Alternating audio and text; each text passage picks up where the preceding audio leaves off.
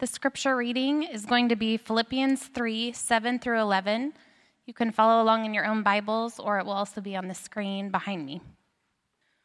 But whatever gain I had, I counted as loss for the sake of Christ. Indeed, I count everything as loss because of the surpassing worth of knowing Christ Jesus my Lord. For his sake I have suffered the loss of all things and count them as rubbish, in order that I may gain Christ and be found in him, not having a righteousness of my own that comes from the law, but that which comes through faith in Christ, the righteousness from God that depends on faith, that I may know him and the power of his resurrection, and may share his sufferings, becoming like him in his death, that by any means possible I may attain the resurrection from the dead. This is the word of the Lord. Good morning, church. This morning I'd like to begin by telling you one of my favorite stories. You probably heard parts of this story, and there are a lot more elements to this story that I'm going to share with you today, but one of my favorite characters in church history is John Wesley, the great Methodist leader. He was born in 1703, and his father was an Anglican priest. His mother was the daughter of a priest, so he was well entrenched in Anglican doctrine and in the ways of the church. When he was 5 years old, he was miraculously saved from death by an illness. And his mother knew and just held on to the fact that he was going to be used by God in some incredible, powerful way in his life. He became an Oxford scholar and a devout Anglican himself. He joined a religious society at Oxford, and the purpose was to live a more sober, holy life. They dedicated themselves to having communion once a week. They were faithful in their private devotions. They visited prisons. They met together for 3 hours every day for Bible study, and they called it the Holy Club. And you can imagine how this type of methodical approach to their faith soon began to give them the name Methodists in their faith. And it wasn't, as the early Christians experienced, it wasn't a positive thing at first. It was a little bit of a derogatory term, but that's what they were called.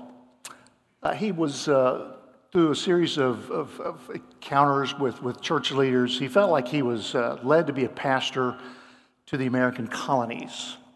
And he really had a special interest in being a missionary to the American Indians.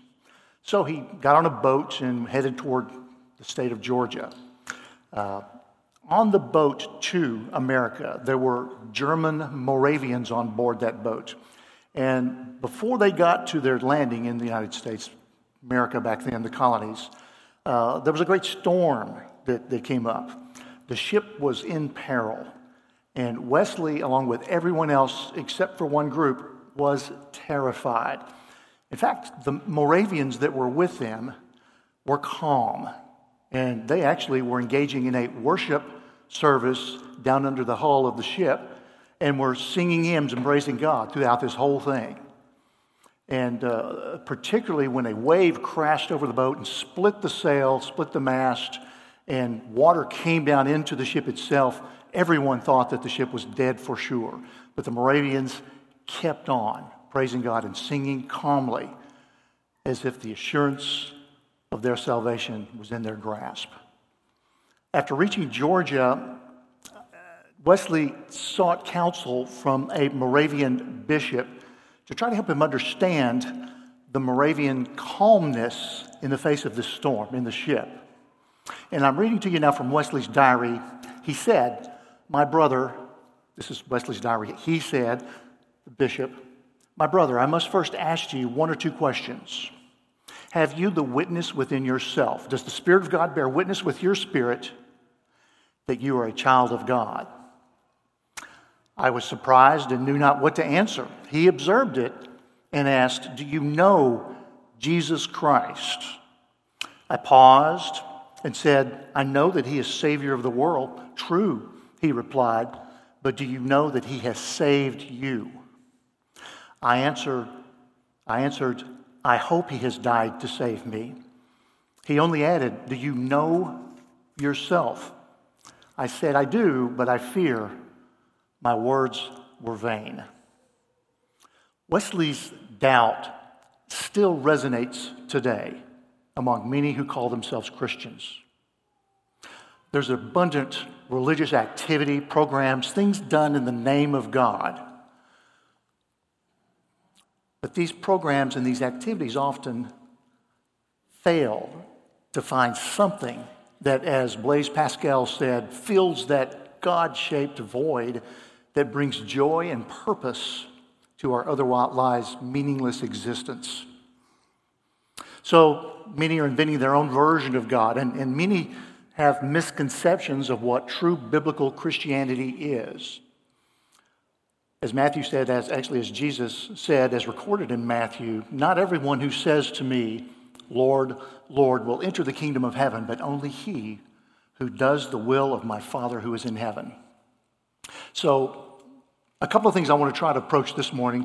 What is the Father's will, and what does it mean to really be a Christian, a follower of Jesus? Fortunately, the Bible gives us some clear guidance on both of these questions, including our text today in Philippians chapter 3, and there's a sister passage that Chris preached about a year ago in Ephesians chapter 1. And I'd like to refer to both of these during the sermon today, but particularly this Philippians passage. And Paul's words in his passage in Philippians 3 are what I call Paul's heart cry. And I hope you'll see why as we proceed through the sermon a little bit this morning. So let's look at the text, Philippians 3, 7 through 11, which was already read. I'm going to read this again. And I use the old version, the 1984 version of the New International Version. I love to use the ESV as well as a reference. And I encourage you to use multiple translations as you study the Bible, because you get different flavors of the Greek and Hebrew, all accurate, all are interpretations of what's there, but it is helpful to know what others think that these Greek and Hebrew words mean. But all the same message. But mine is going to be from the NIV, the old version. And Paul writes in Philippians chapter 3 is like this: but whatever was to my profit, I now consider loss for the sake of Christ.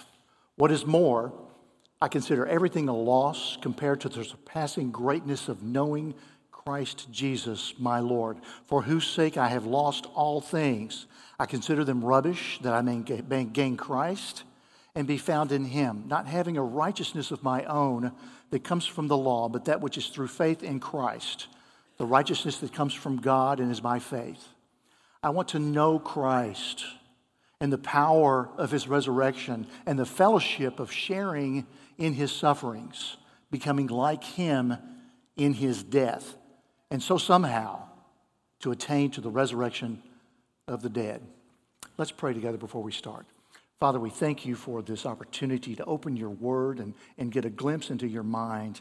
Lord, as we study your word, Lord, I pray that you would move me aside and let your word speak clearly what you want us to hear today.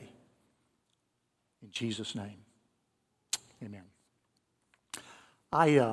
In my experience as a follower of Christ, I don't know if you've encountered this or not, but I've encountered a number of people, sadly, who have abandoned their faith in Christ. People I've known well, people I've gone to school with, people I've gone to seminary with, people who were on all appearances, solid believers. They started well, they demonstrated fruit in their lives, they taught others, even in positions of vocational ministry, such as a pastor, a missionary that I know, even a chaplain. Started well, served well seemingly, and then fell by the wayside, began to question and doubt their faith, and soon abandoned their faith. I can't think of a sadder thing than this. But I think that a significant part of the problem is illustrated in this picture that we have here in front of us. What would you say this illustrates? Getting the cart before the horse. I grew up with farm illustrations, as my sister who is here today will tell you. We got them from my grandfather, and one of mine was one of the ones that we embraced was one that didn't turn out too well in my family. My family meaning Elaine and my children, we were late. We were late often, for certain things. And Elaine, the kids and I were in the car, and we were there waiting to go to church one morning. And this was back before we went overseas. And so a little bit disparagingly, when Elaine came into the car, I said, "Well, kids, your mom is the cow's tail this morning." The cow's tail. Well, now I knew what that meant. I knew exactly what that meant. The cow, last part of the cow going through the barn, is the cow's tail. So your mother was the cow's tail. Well, Elaine didn't recognize that quite like I did. And I got a look that would fry an egg sunny side up. And that was a wide awakening to me that I don't always need to use farm illustrations and everything. But this is another one that I think we all can get our heads around, getting the cart before the horse. When we focus on the byproducts of our faith, when we focus on the things that we do as Christians before realizing the relationship that produces these results, we have a real problem, don't we? We expect changed behavior before a renewing of the mind and transformation of the heart. You can't have the former without the latter. Like Wesley, many of us end up doing things for and in the name of Jesus without really knowing him. That's precisely why Paul writes in Ephesians 1, verse 17, "I keep asking that the God of our Lord Jesus Christ, the glorious Father, may give you the spirit of wisdom and revelation so that you may know him better." That you may know him better. Does he ask that God may give them the spirit of wisdom and revelation so that they may serve him better? So that they may be better Christians? So that they may be more effective in ministry? No. So that they may know him better. And from that knowledge, we become better servants of him. We become better Christians, followers of Christ. We become more effective in our ministries. So the first order of the business, I want to examine two things. First of all, both of them revolving around this aspect of knowing Christ. But the first order of business is to look at the power that we have by his resurrection. The power of his resurrection. I'm intrigued by marketing techniques. We saw a lot of these overseas. For those of you who don't know, Elaine and I just retired from a career of being overseas for 25 years with the U.S. government. And we would see commercials overseas. Usually we couldn't understand them in the foreign countries. But we'd see them, but there's no country that gets it quite like the United States does. When we came back, it was a whole new experience of reacquainting ourselves with commercials here. But there was a commercial, there are commercials that they talk about new diets to make you slim, or facial cream to make you beautiful, or plastic surgery to make you young, or that workout gadget or something in your home to make you strong and have that perfect beach body. The problem with these things is they really have no power to change, do they? They have no power to change us. They depend on an internal will that we are supposed to bring to the table along with that product, but we don't have that will. We're expecting the product to do it, but we still have to have the will. The same dilemma happens when dealing with our sins and fallen nature. We are all sinful people, every single one of us, and everybody knows this. We know this growing up that we're sinful. Moreover, I believe that each one of us has a particular area of sinful weakness that we tend to struggle with more than other areas. So we are unique in our sin sometimes. For some, those weaknesses become strongholds and very difficult to overcome. That we struggle, we can't seem to overcome them by trying harder, can we? Let's contrast this with the before and after that we see in Peter and Paul. From Peter, We see he came from the uncultured fisherman that defended Jesus with violence at Gethsemane. He denied Jesus 3 times at the cross, to a man who became the evangelist at Pentecost, the rock of the new church, apostle for the church. And in Paul, from the legalistic Pharisee, assisting in the stoning of Stephen, rounded up Christians to imprison and kill them, to become Jesus' missionary to the Gentiles, an apostle, an author of 13, at least 13, perhaps 14 books of our New Testament. What is required? What is it that unleashes this kind of power in our lives that we need to be able to change and transform, as Romans 12, 1 and 2 says, be transformed by the renewing of your minds. Back to Ephesians chapter 1, Paul writes, I pray also that the eyes of your heart may be enlightened in order that you may know the hope to which he has called you, the riches of his inglorious inheritance in the saint, and his incomparably great power for those of us who believe. It's that power that we need within ourselves, that we don't have within ourselves, the power of Christ, the power that we get when we know Christ, when we draw near to him. In James 4, it says, draw near to him and he will draw near to you. It's that nearing element, that getting close to Christ, that gives us the power that we need as the Spirit fills our life with the things of Christ to be different people. The eyes of your heart enlightened. Let's take that point first.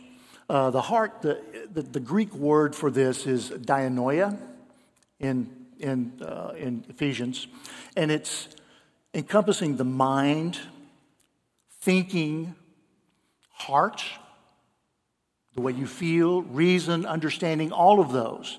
It's the thorough, full breadth reasoning that incorporates all sides of a matter to reach a personal conviction. It's this thing that's our heart that Paul talks about having the eyes of it enlightened. It's necessary. We need this. This is the thing that we experience when we come to Christ in the first place, is that the Holy Spirit reaches out to us and softens our hearts to him and shows us who he is, and we come to faith in him. We'll talk more about that later in this sermon in a more practical way, more exemplified way. But it also involves understanding, feeling, desiring. The Old Testament prophets give us a glimpse into this. In Jeremiah 31, the prophet writes, I will put my law in their minds and write it on their hearts. I will be their God, and they will be my people. So no longer are they going to be bound by external regulations that they have to try really hard to follow. But God has written these laws, these thoughts of himself on their hearts, drawing people near to him. They bring it with them wherever they go. In Deuteronomy, it says, love the Lord your God with all your heart and with all your soul and with all your strength. So this notion of the heart is critical as we come to the element of the importance of knowing Christ. Now, contrast this with those whose hearts are not enlightened. As we see in Ephesians chapter 4, they are darkened in their understanding and separated from the life of God. Experiencing this kind of transformative power also involves understanding the hope to which he has called us.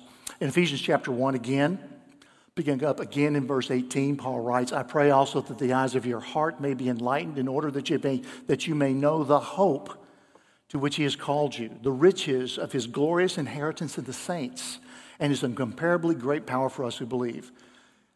In ordinary English, I think you and I would agree that hope involves a degree of uncertainty, doesn't it?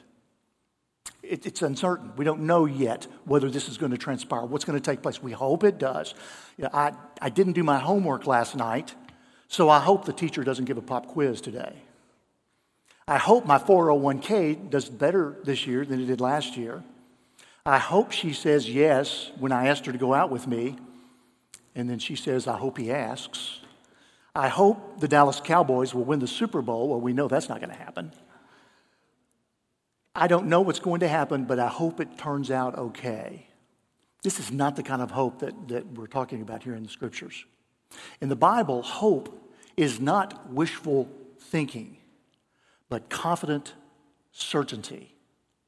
It's putting your trust in God's promises, being fully confident that God has your back, knowing deep down that your future is completely secure, regardless of what challenges or trials may come, and they will come. And what do we hope for? We hope for the riches of his glorious inheritance, his being Christ's glorious inheritance. We are heirs with Christ. We hope that this will be the case, and in that hope, we are certain that it will be the case because he has promised it so. And we also hope that we will have his incomparably great power as we live this life as a follower of Jesus. Hope is indeed one of the most pure expressions of our faith. It allows us to live beyond ourselves. It frees us from the preoccupation with self that we're so caught up in so often, to love God and others well without worry. It allows us to focus on God's purposes for our lives without fear of the unknown. Also, moving on to a third area, it's important to recalculate our sense of value to know Christ. Recalculate the sense of value. Let me explain what I'm talking about here. Let me go back to Philippians for a moment. Philippians 3:7. But whatever was to my profit, I now consider loss for the sake of Christ. What is more, I consider everything a loss compared to the surpassing greatness of knowing Christ Jesus my Lord, for whose sake I have lost all things. I consider them rubbish that I may gain Christ. I can't really express how important this recalculation of our value system is when it comes to drawing nearer to God and knowing Jesus more deeply. Weighing and understanding in my life decisions make the ultimate value of choices for us. Really, when we weigh the value of things, that's the thing that determines what our choices are going to be, doesn't it? Jesus puts it this way. He explains it this way in Matthew chapter 13, 44 to 46. He says, the kingdom of heaven is like a treasure hidden in a field, which a man found and covered up. Then in his joy, he goes and settles all that he has and buys that field. Again, the kingdom of heaven is like a merchant in search of fine pearls, who on finding one pearl of great value went and sold all that he had and bought it.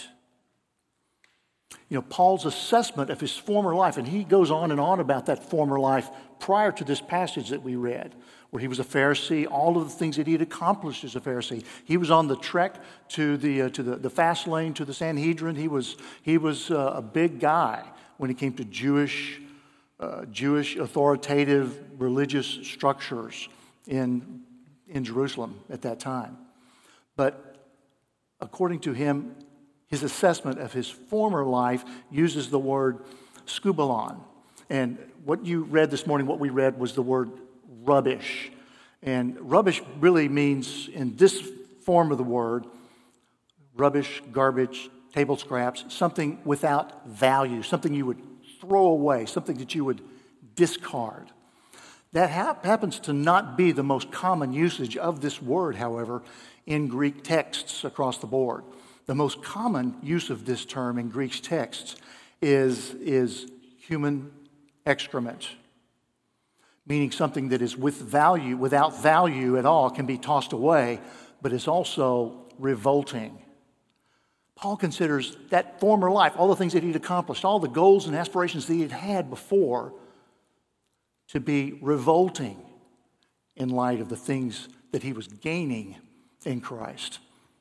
You know, an example of recalibration of values and others that we see in the Bible is found in what I call a roll call of faith in Hebrews 11. I'm not going to read that whole roll call for you, but I want to read just what it says about three people The writer of Hebrews says, by faith Noah, when he warned about things not yet seen, in holy fear built an ark to save his family.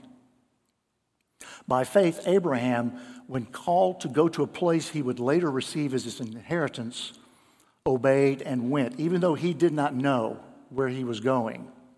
By faith Moses, when he had grown up, refused to be known as the son of Pharaoh's daughter. He chose to be mistreated along with the people of God rather than to enjoy the pleasures of sin for a while. He regarded disgrace for the sake of Christ as of greater value than the treasures of Egypt because he was looking ahead to his reward. Finally, one of the other critical elements of this transformative power, I believe, is obedience. Obedience. Starting with what we already know to do. Obedience. John 14:21, Jesus says, whoever has my commands and obeys them, he is the one who loves me.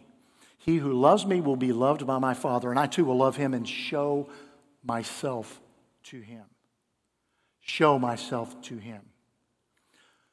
Obedience results as we obey Christ and follow him and follow that next step of obedience and that next step of obedience. It also transforms our value system. The more we obey, the more we transform. It brings to us a new measure of morality, of conduct, of what we consider to be success, of reality. If you look at Ephesians 6, a reality. It's a surrender of ourselves to Christ in every way, every element. As James mentions in chapter 2, faith without works is dead. And our faith in Christ without obedience to him in the same way falls flat. So what does obedience mean to you and to me? I mean, it could be making a relationship right, spouse, friends, neighbor, one of your children, a parent. It could be putting the welfare of your family above your own aspirations in life. It could be bringing your personal habits in line with God's desire for you, God's best for you. It could be standing up for what's right at work and perhaps paying the consequences for it. It could be allowing Christ to be Lord of your checkbook. That's a painful one sometimes, isn't it? Considering a new ministry role within the church or out of the church. Stepping out in faith to follow Christ anywhere. It could be confession of sins to others, sins that we've hidden, that we are afraid to reveal. But the fact is, most of us are afraid of complete obedience, aren't we? We have some level of fear of what that's going to entail, where it might lead us, what we might have to give up, the unknown. We prefer instead, our flesh prefers, let me put it that way, instead, a religious system rather than a personal accountability that comes from knowing God. So what do we do with those hard words of Jesus then when we look at it this way? Matthew 16:24 notes Jesus as saying, if anyone would come after me, he must deny himself, take up his cross, and follow me. And then in Luke 6, he again says, why do you call me Lord, Lord, and don't do the things which I say? So obedience is critical, I believe, as well, in knowing him.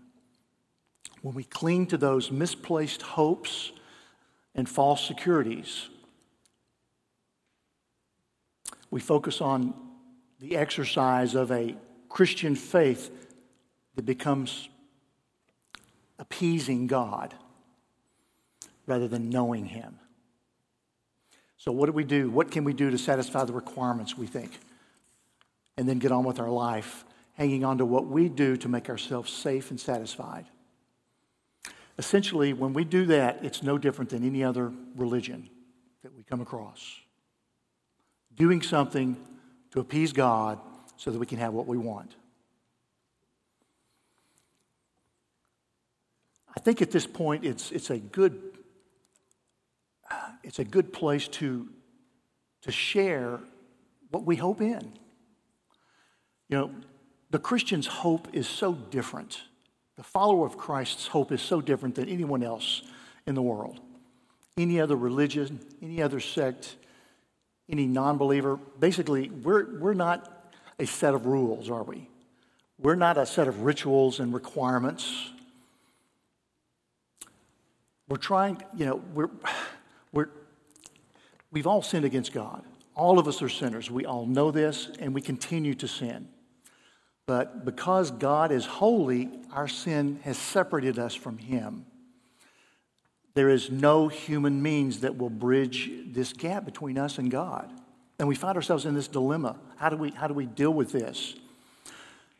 We couldn't, so God did it for us. He came into the world. He took on Himself the burdens of the world. He lived a perfect life. He took sin on Himself when He died on the cross for our behalf. He took our sin on Himself. And in doing so, He wiped clean the slate for us. He made it possible for us to once again have, or for the first time ever, to have a clean relationship with God. He made it possible for us to know God. He was raised again to life, authenticating Him as the Savior of the world and giving us hope, that same kind of hope that I talked about earlier, that we will have the same resurrection. We will be raised again to a new life. And those who trust in Christ are now free to live free from sin's power and can know God in an ever deepening and personal way. This is our hope. This is what we believe. This is what makes us who we are. Not the fruits of the Spirit which demonstrate what we are. If we don't have the fruits of the Spirit, if we don't live out this Christian life in ways that we know God wants us to do, in ministry, in actions, in purity, in holiness, and in righteous deeds, then there's got to be a question of, do we really know Him? Do we really know Him? But remember, we're getting the horse in its proper relation to the cart. We have to know Him before anything else comes out of this relationship. Well, let me get back to Wesley for a minute. Finish up the story with him. In short, John Wesley failed in his ministry in America. Surprise, surprise. His outreach to the Native Americans did not succeed. His local congregation he found to not be committed, to be very lifeless. He was discouraged with them, but he fell in love with a woman in his congregation. But he failed to move on that love and wouldn't ask her to marry him. So she married another. And that didn't set very well with him. He was very unhappy about that. So he publicly admonished her from the pulpit, pretty brutally, I understand. And then he denied communion to her. Well, her husband wasn't very happy with that at all, and so he filed suit against John Wesley for defamation of character. And this broiled out of control until finally John Wesley, by cover of night, had to flee, going back to England, despondent, questioning his faith, doubting his salvation. He reestablished a relationship with his Moravian friends, who he kept on and off contact with through the years because he highly respected them for the reasons I've already explained. And it led to this experience that he had at Aldersgate Church. And it goes like this in his diary. I went in the evening very unwillingly to a society in Aldersgate Street where one was reading Luther's preface to the Epistle to the Romans. About a quarter before 9 o'clock, while he was describing the change which God works in the heart through faith in Christ, I felt my heart strangely warmed. I felt I did trust in Christ alone for salvation. And an assurance was given me that would have taken away my sins, even mine, and saved me from the law of sin and death.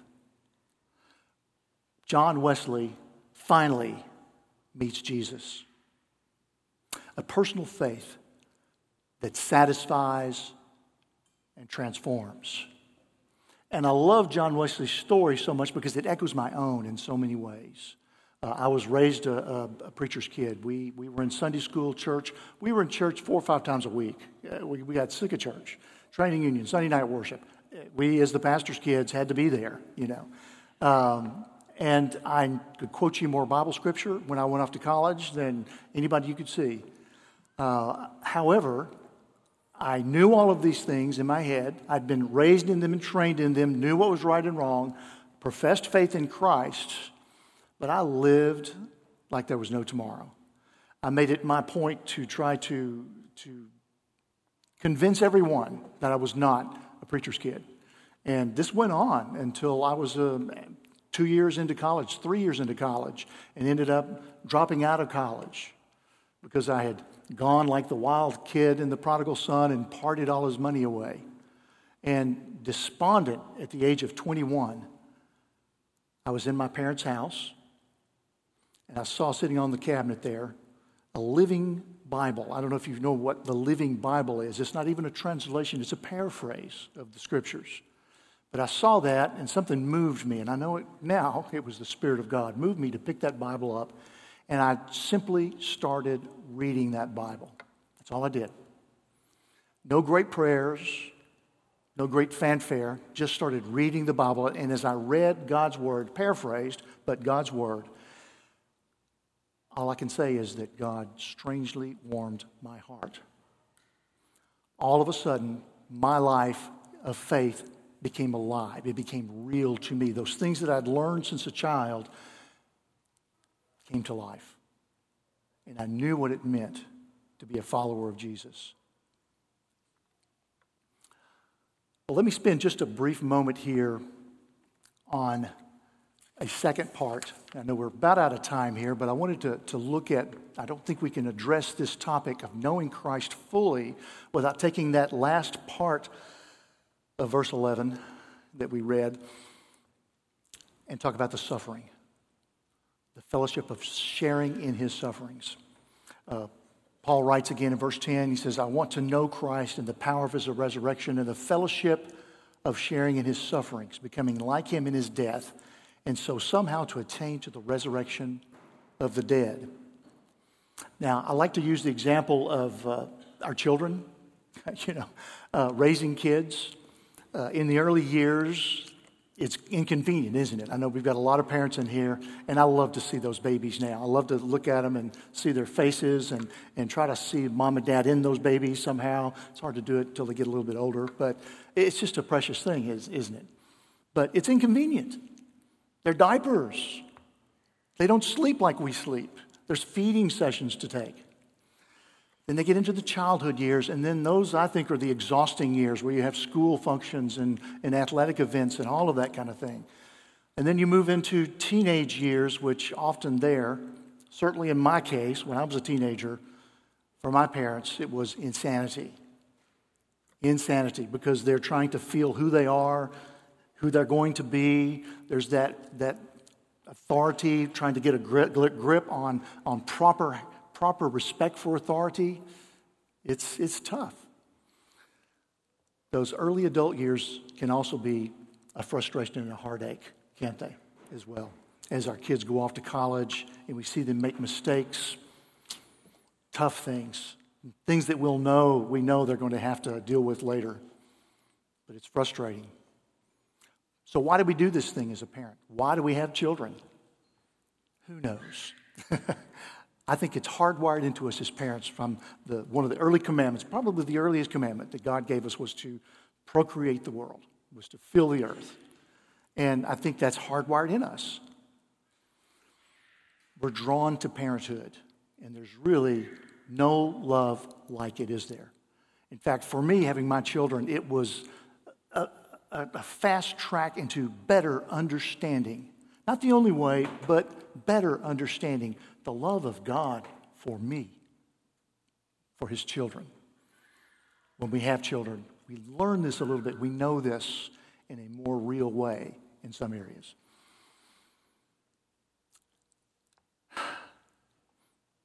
Before kids, it was kind of irritating for me to be around kids. I don't know about you. I have a confession to make. But I couldn't relate to people who had children before I had children. after there's a fellowship that I have now with people who have kids.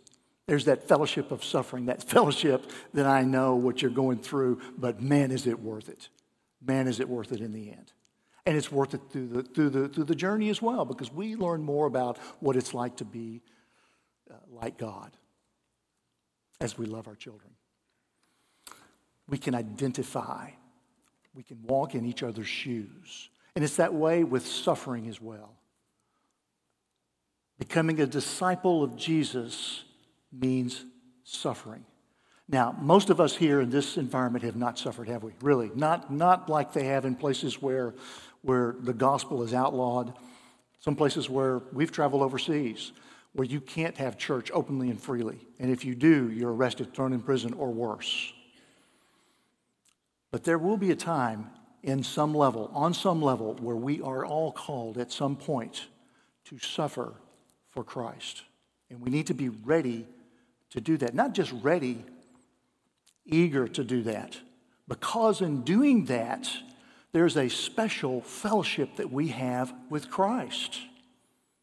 There's a special fellowship that we have in suffering for the cross. Look at the roll call of suffering. I'll use that roll call theme again. We have Jeremiah in the Old Testament, the prophet, weeping prophet they called him. Church history says he was sawed in two. John the Baptist, beheaded by Herod. Paul was beaten, stoned, whipped, and executed by Nero. John, tortured, exiled to the island of Patmos. Peter, church history says, or church tradition says that he was crucified upside down. And then, of course, Jesus, who died taking on the sins of the world to himself. So as Christians, as we walk with him, can we assume that we are any better, that we are above any of these? Paul writes to the Galatians in 2:20, he says, I have been crucified with Christ, and I no longer live, but Christ lives in me. The life I live in the body, I live by faith in the Son of God who loved me and gave himself for me. There's a plague in modern Christianity, and we've heard it from this pulpit before, and it is so true. And I must mention it before we close. But it's that plague that says Christians will always be prosperous, that Christians will always be healthy, that there will always be an answer to every question, that everything will always turn out good in life for the Christian. I call this cheap believism, trite faith. Because Paul says in Philippians 1, it has been granted to you on behalf of Christ, not only to believe on him, but also to suffer for him. The fact is, when we take on that cross of Christ, while we have a peace that passes all understanding and an assurance of salvation and a hope and the knowledge of what we're going to be and who we are in him and that filling of that unfillable void, our life is often more difficult, isn't it?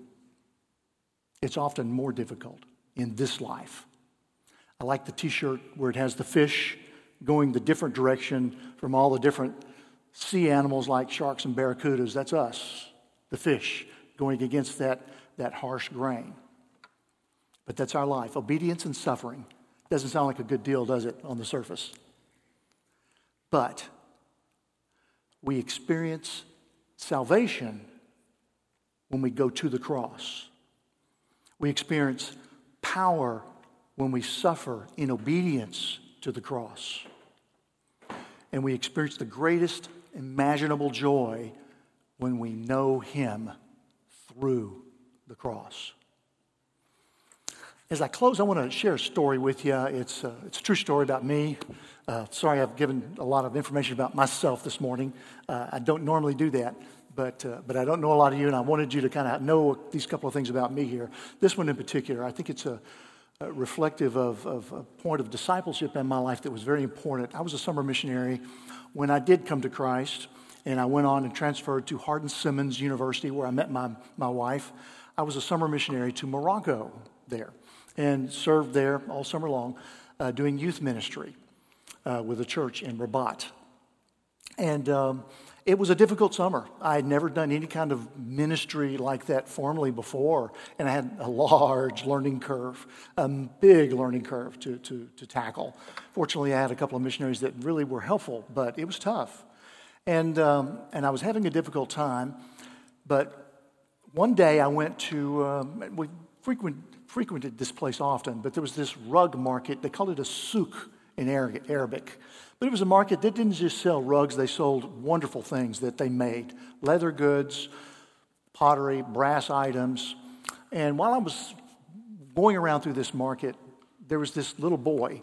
And this is not the little boy, but it's one that looked just like the one that's the smallest one there.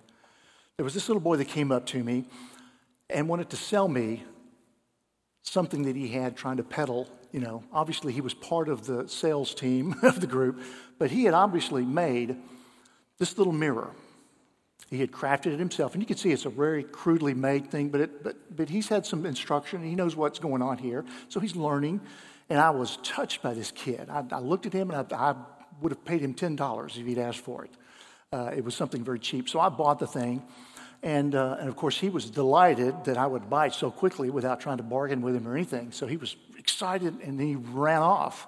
And me, Mr. Joe Tourist, loves to take pictures, and I wanted to try to find him and take his picture. So I took off also into the market looking for him and trying to find where he was.